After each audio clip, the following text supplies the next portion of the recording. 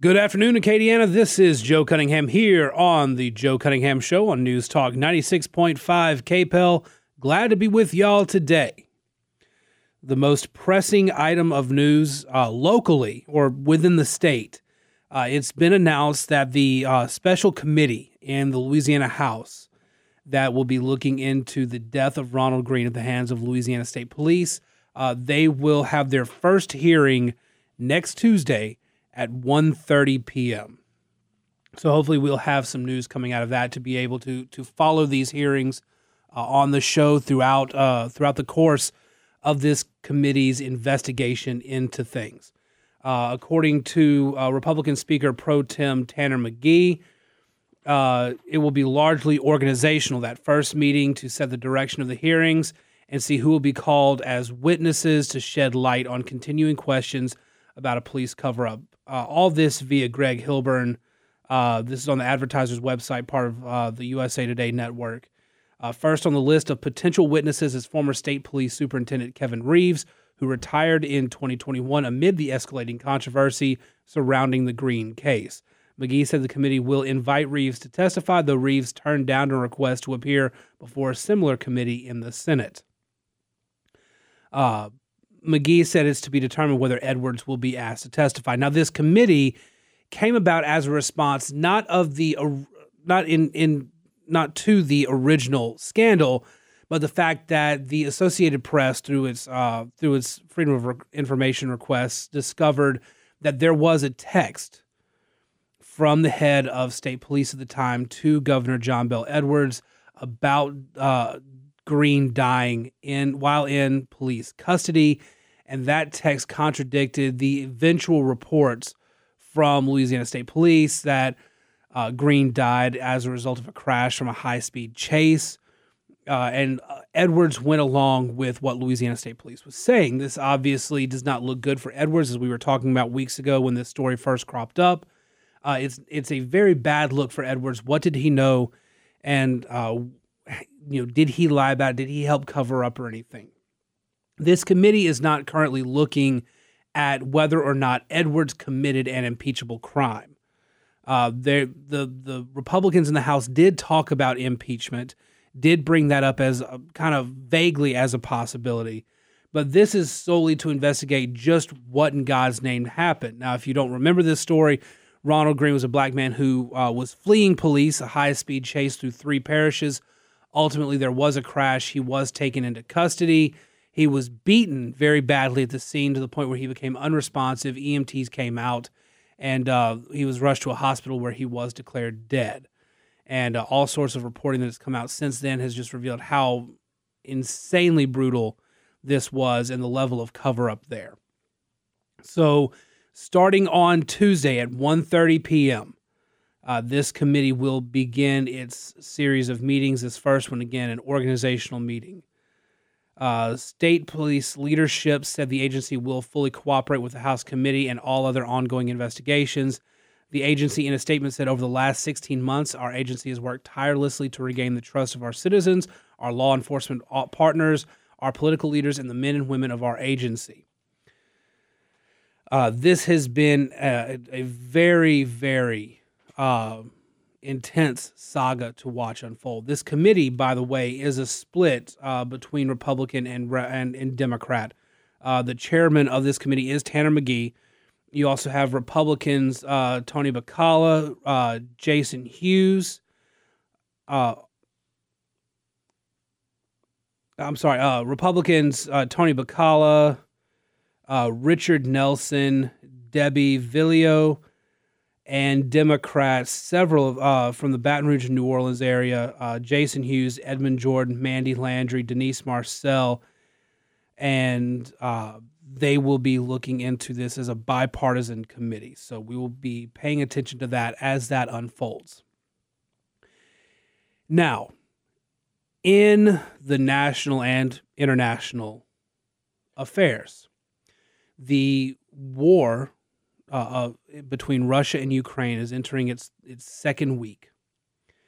And Russia is intensifying its efforts. Now, there are still reports that the Russian military is struggling more than you might expect, but aging equipment, uh, an army that does not seem as willing to fight as Putin would want them to be. All of that seems to be playing a part in this. You also have the fact that there was, if you might have heard the story, there was a Chechen assassination squad that was sent out after President Zelensky of Ukraine, and that assassination attempt was foiled. All the members of that assassination squad were killed instead. And the speculation right now is that it is Russian military, Russian intelligence, law enforcement that tipped the Ukrainians off. There is apparently some discontent in Russia over Putin's, going to war and his handling of it thus far. You also see guys like Marco Rubio. You also Condoleezza Rice in some public interviews.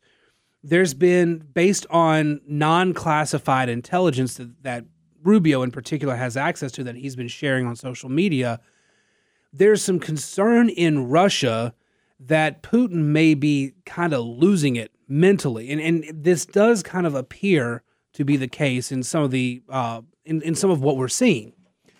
Putin is increasingly becoming far more emotional in his public addresses. The way he talks in his speeches, the way he talks to subordinates. This is a guy who has been very stoic in his public addresses and in his speech. And instead, he has been very, very emotional in the way that he's addressed things. And his propaganda efforts are way off. Ukraine is absolutely, they're really, it's a masterclass in government propaganda on social media, if you want to be honest. The Ukrainians are winning public support from virtually every corner of the world. You even now have China, as I mentioned the past couple of days. China is questioning its relationship with Russia, and that is actually a good sign for Americans.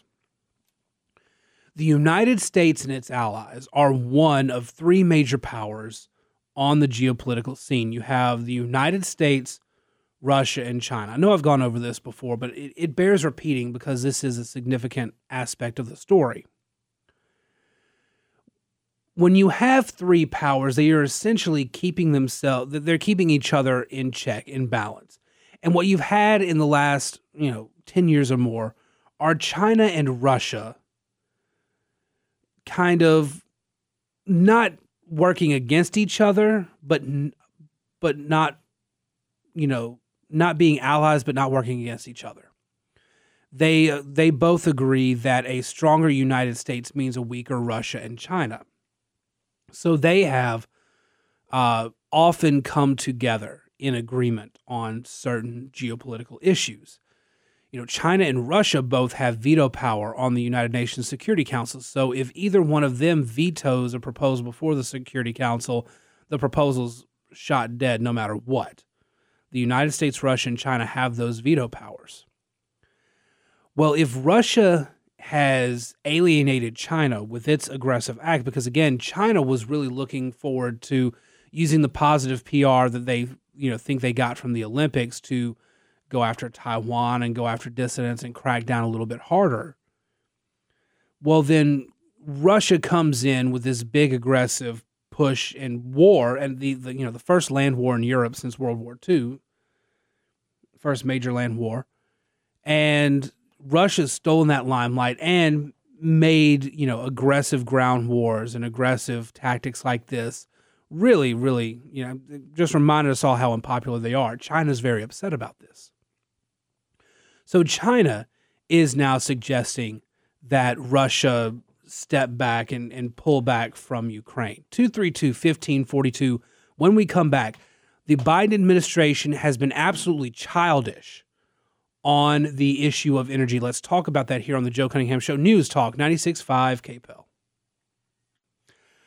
Well, the Russian price of oil, Urals, the flagship Russian crude oil, has plunged to a new record of negative $22.70 a barrel in US dollars.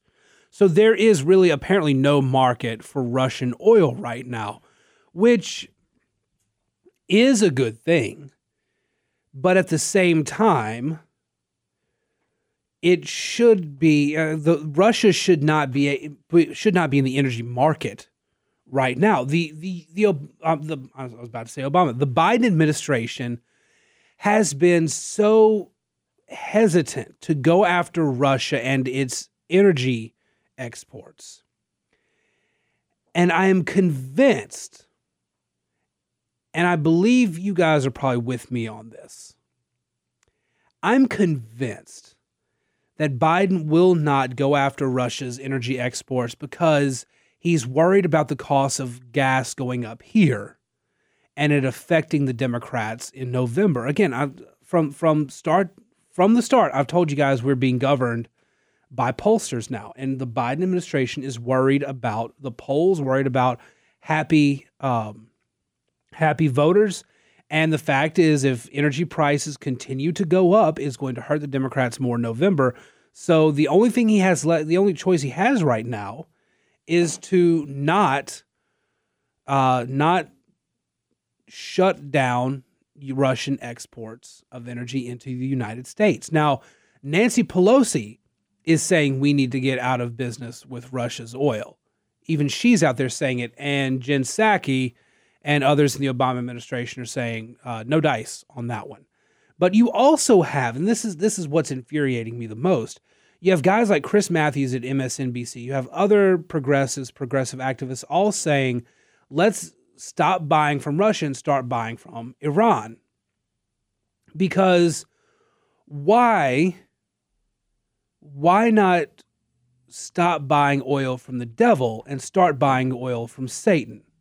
Which is the equivalent here. You're going to trade one bad for another bad. On a bad day, you can still come to the table and talk to Russia and negotiate. You may not get anything out of it, but at least they'll let you come to the table. Iran, under no circumstances, is going to sit at the same table with the United States. And yet the progressives really think that instead of us becoming energy independent, we should just buy our oil from Eastern European and Middle Eastern authoritarian regimes. It is insane that they would be calling right now for us to just buy oil from Iran instead. Look at where the U.S. was prior to Joe Biden coming into office. We were at or near full energy independence ourselves. When he came into office, his administration started shutting down leases, nixed the Keystone XL pipeline. The Keystone XL pipeline could have been built several times over without the Democratic delays, and this wouldn't be as much of a problem right now. But the energy crisis in America is a national security issue. So here's our options. We can continue buying from Russia, and that Russia uses that money and rolls it into its war effort against Ukraine. So at the cost of Ukrainian lives, your gas prices can currently be here in Lafayette $3.87 per gallon versus $3.95 a gallon. Or we can stop buying from Russia, start buying from Iran, and they use that money to fund terrorist groups that will attack our allies and our interests in the Middle East. Or we can really start working to rebuild American energy independence. And I know what the progressives are going to say. Fossil fuels mean climate change. It's going to hurt the environment. It's going to hurt us. What about nuclear? Nuclear is the cleanest energy available. It is not dangerous. There has the major nuclear problems in energy throughout history have been a result of negligence. You can fiercely regulate and still produce quality nuclear energy. In Florida, they are applying for a renewal of a nuclear power plant there, and the Biden administration is telling them no out of environmental concerns. Because what if there is another hurricane that comes through and destabilizes that plant. Well, it hadn't happened yet. Do you know how many hurricanes the South has been battered by over the last 10 years? Nothing's happened to that plant so far. Nuclear energy is the absolute way to go if you want to reduce your general energy prices for homes. If you want to provide more energy to American homes, nuclear is the way to go. And if we're not relying on fossil fuels for energy, that means fossil fuel prices in other parts of the economy will go down. That means gas prices, oil prices can go down. That means coal prices can go down because they're not being used in these power plants because you're converting to nuclear. And so you are actually reducing your carbon output that way. But the Biden administration came in and said, you know what, we're not going to increase our carbon our carbon footprint with production here on our land. We'll just buy from elsewhere and we'll just consume that. That way we're still meeting up with our energy needs, but we're not producing it. We're not increasing our carbon footprint here, which is mind-blowingly dumb. Because look at where we are now. We're in a position where we're buying oil that funds an unjust war against Ukraine. Or our other option right now is to buy from a regime that will use that money to fund Hezbollah and other terrorist groups to attack our allies in Israel and attack our allies in the rest of the Middle East. The rest of the Middle East is fine with Israel right now. The Abraham Accords, the work that the Trump administration put in to bringing a certain amount of peace to the Middle East, every one of those nations agrees that Iran is the problem. But the Biden administration may actually consider, based on how loudly their base speaks out, how loudly their activists and politicians speak out, may actually consider buying oil from them. That money would be used to destabilize our allies. It's insane. It is mind-numbingly insane. The policies of this childish administration, they are ruling purely on ideological theory and no practicality whatsoever. And as a result, it is hurting Americans. The irony is he could cut off energy imports from Russia, and he could blame energy price increases on the Russians. Americans may not buy it, but at least he has an excuse. 232-1542. When we come back from the break, more going on in the news, including Ron DeSantis bullying children. We'll have that and more here on the Joe Cunningham Show, News Talk 96.5 KPEL. 232-1542. This is the Joe Cunningham Show. That's the number to call in if you want to be part of the conversation. A little bit of what I was mentioning in the last segment. Saudi Arabia's de facto ruler said he sees Israel as a potential ally with shared interests, not an enemy, but that it must solve its conflict with the Palestinians first. Now, this may not surprise you listening just to that statement, but listen to Crown Prince Mohammed bin Salman's words. We hope that the problem between the Israelis and the Palestinians will be resolved, he said in an interview that has been attributed to Atlantic Magazine, but which weren't published in the magazine's article. We do not view Israel as an enemy, but rather as a potential ally in the many interests that we can pursue together, but some issues must be resolved before we can reach that. This is, as Bloomberg points out, a subtle shift in the official Saudi line, which has long held that Israel and Saudi Arabia could establish a relationship, but not a friendship. An alliance between the two countries, though, in the near future could be a real possibility, considering Iran. Now, again, Iran is where progressives say we should be buying our oil instead of Russia. So that 6.6% of our oil imports that we get from Russia could instead come from Iran. Well, we don't want to do that.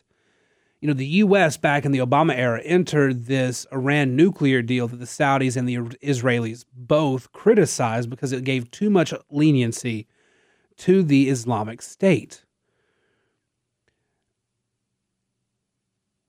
And again, the progressives are not taking the threat of Iran seriously enough. They want to go back to that nuclear deal. Back at home, so on Mardi Gras, along with the State of the Union address, what most people may not realize is that there were primaries in Texas all across the state for statewide and federal offices. Politico has a story out today. Headline: Hispanic women emerge as big winners in Texas GOP primary. Republicans have long argued that Donald Trump's gains in majority Hispanic South Texas were not a one-time deal and instead the beginning of a larger trend. The primary results on Tuesday night proved they're right. The GOP saw continued strong turnout in the state's southernmost border counties in the latest display of Trump's gains among Hispanic voters that were no anomaly. But that was only one part of the story. When the dust clears after the May 24th runoffs, as many as 8 Latinos, including 6 women, could ultimately be Republican nominees for congressional seats across Texas. In the Rio Grande Valley alone, at least 2 Latinas will carry the GOP nod. First of all, thank you to Politico for not jumping on the Latinx train and talk about Latinx voters. They are actually talking about Hispanic and Latino voters. This is a continued demographic shift that the Democrats were not prepared for. They have long believed that immigrants, African Americans, minority groups were their meal ticket to stay in power. But in places like Florida, Texas, Arizona, you're seeing, in New Mexico even, you're seeing that Hispanic voters are actually shifting to the Republicans. Now, part of this is the fact that the longer a Hispanic family stays in the United States, generation after generation, the more conservative, the more Republican aligned they become. However, Democrats trending to the same socialist policies that many of those families came to America to escape from 1, 2, 3 generations ago scares them to the Republican Party. The Democrats, in their vote the other day, voting for extreme access to abortion, extreme limits, extreme allowances for abortion, allowing abortion to be possible up until the child fully exits the birth canal. Some of those social issues really do have an impact on deeply religious immigrant communities like Hispanic voters. So the Democrats have been essentially chasing away one of their preferred minority groups. And I don't think that there is any coincidence that in his State of the Union address, Biden, who has never once cared about the border, all of a sudden cares about the border. He said so in his speech on Tuesday night. Biden says we need to secure our border. Why would he be saying that unless the pollsters have realized, hey, Hispanic voters in the United States, the ones who came here legally, are furious at all the people jumping the line. You need to do something about it. And the Biden administration is not doing anything about it. I mean, they put Kamala Harris on the case, and she promptly had an awkward interview with Lester Holt and visited the border once and then was never seen again on the issue. Some border czar she turned out to be. So this is part of the challenge for Democrats. So let's go back to what I've been saying since I started the show back in January. The Democrats are poised to have a terrible 2022. All of the polling shows it. But when you start digging down into the demographic data in these polls, you start seeing that a lot of what the Democrats were banking on for years is no longer there. The Democrats are having problems hanging on to all but rich white progressives.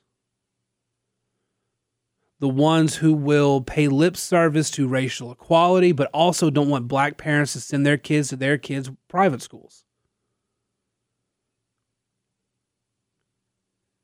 they're the base. Rich, white progressives, mostly younger, are the base of the Democratic Party, and their beliefs, their policies, their preferred policies are chasing other groups out. You even saw a shift in the black male vote to Donald Trump in 2020, and that wasn't an anomaly either, because what happened during Trump's presidency? Historic low minority unemployment. Black men were getting jobs. And black moms, their children were getting jobs. Their children were entering the workforce. A successful workforce. These are things that the Democrats were never ready to take into account. And as a result, they are losing the demographic battle. You know what? Let's go ahead and take an early break. 232-1542. When we come back, a couple more national stories. Let's talk about Ron DeSantis bullying kids when we come back here on News Talk 96.5 KPEL. Welcome back to the Joe Cunningham Show here on News Talk 96.5 KPEL. Glad to have been with you guys today. Last segment of the day, so let's make it a good one. Yesterday, video started circulating of Ron DeSantis. He was speaking at the University of South Florida. There were kids on stage behind him. Nobody in the crowd was wearing a mask, but the kids who got on stage with DeSantis were told before getting on the stage to wear their mask. Upon getting on stage with them, he turned around and told them to take it off. This is theater. It's foolish. He said, please take it off. If you want to wear it, you can, but this is ridiculous.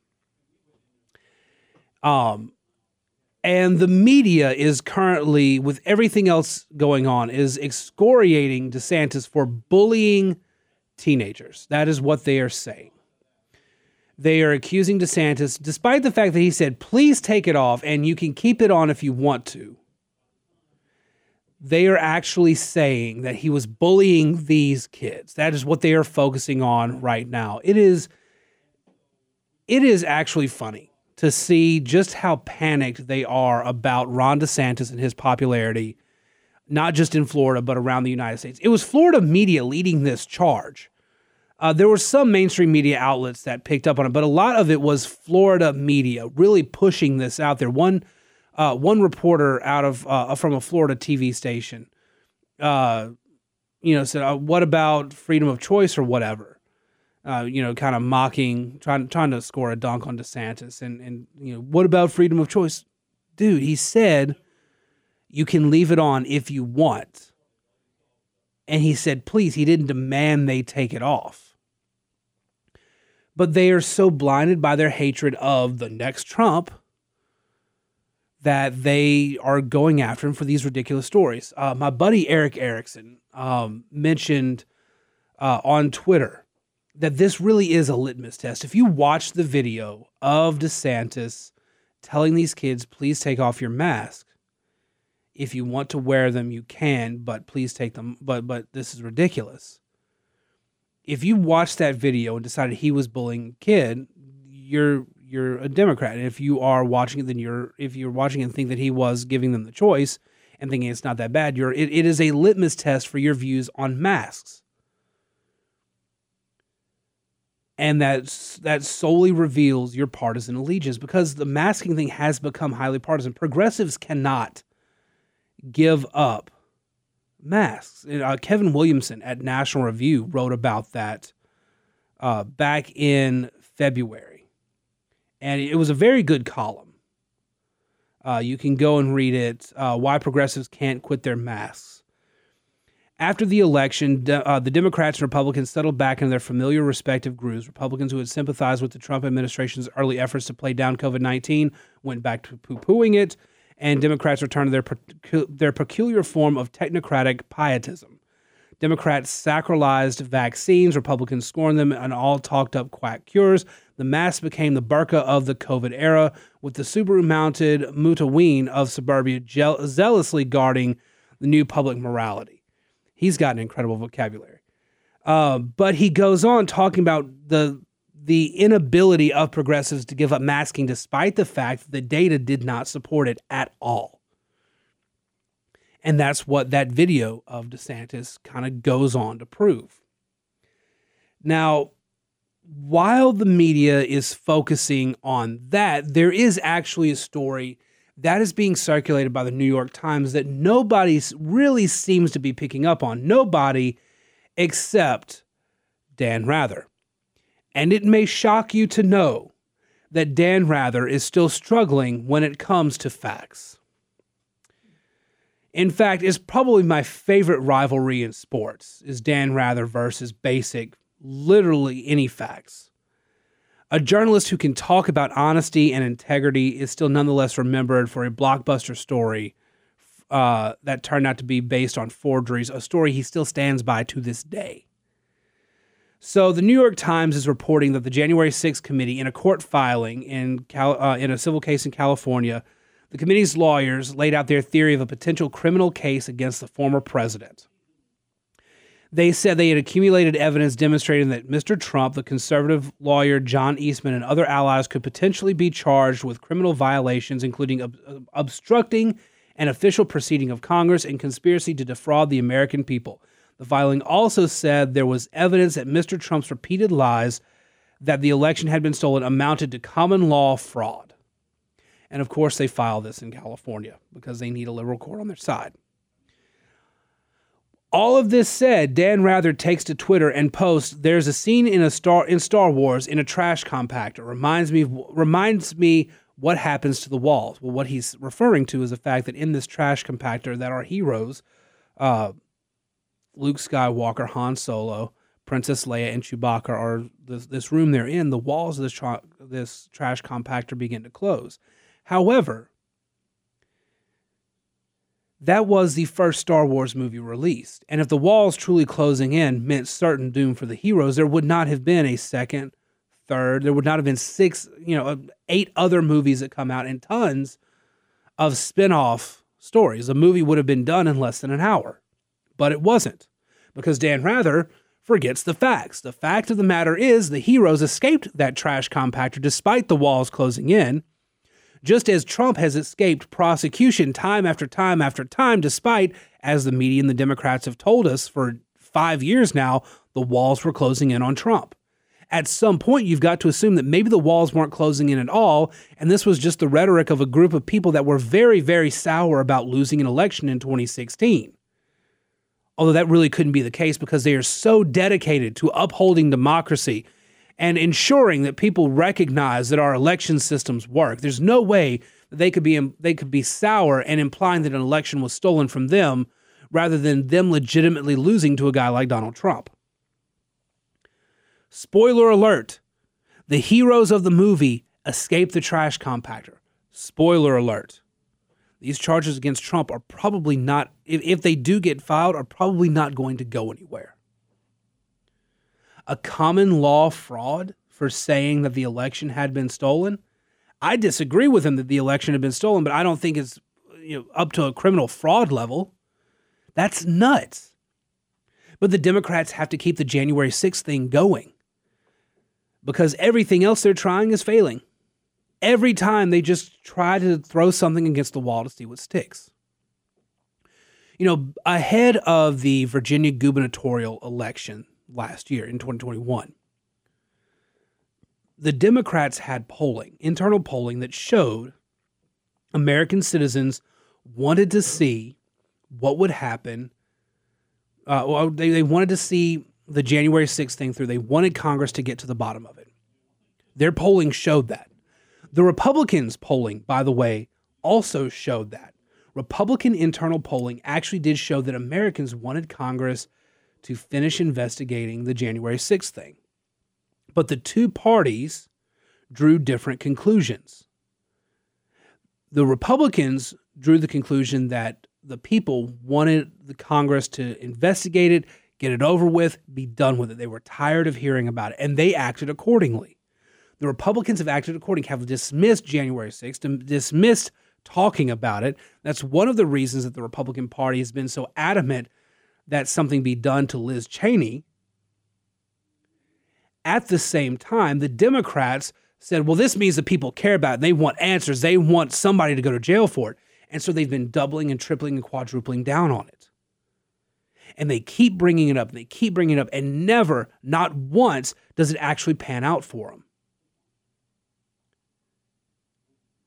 The Democrats are just throwing everything they can against the wall to see what sticks because their poll numbers are abysmal. Every issue they're losing on right now. And there's no solution for them. I have already told you my opinion on the January 6th committee and the potential charges. I get the feeling they're going to come up with nothing, and this has all been a show for voters who are growing increasingly disinterested in this.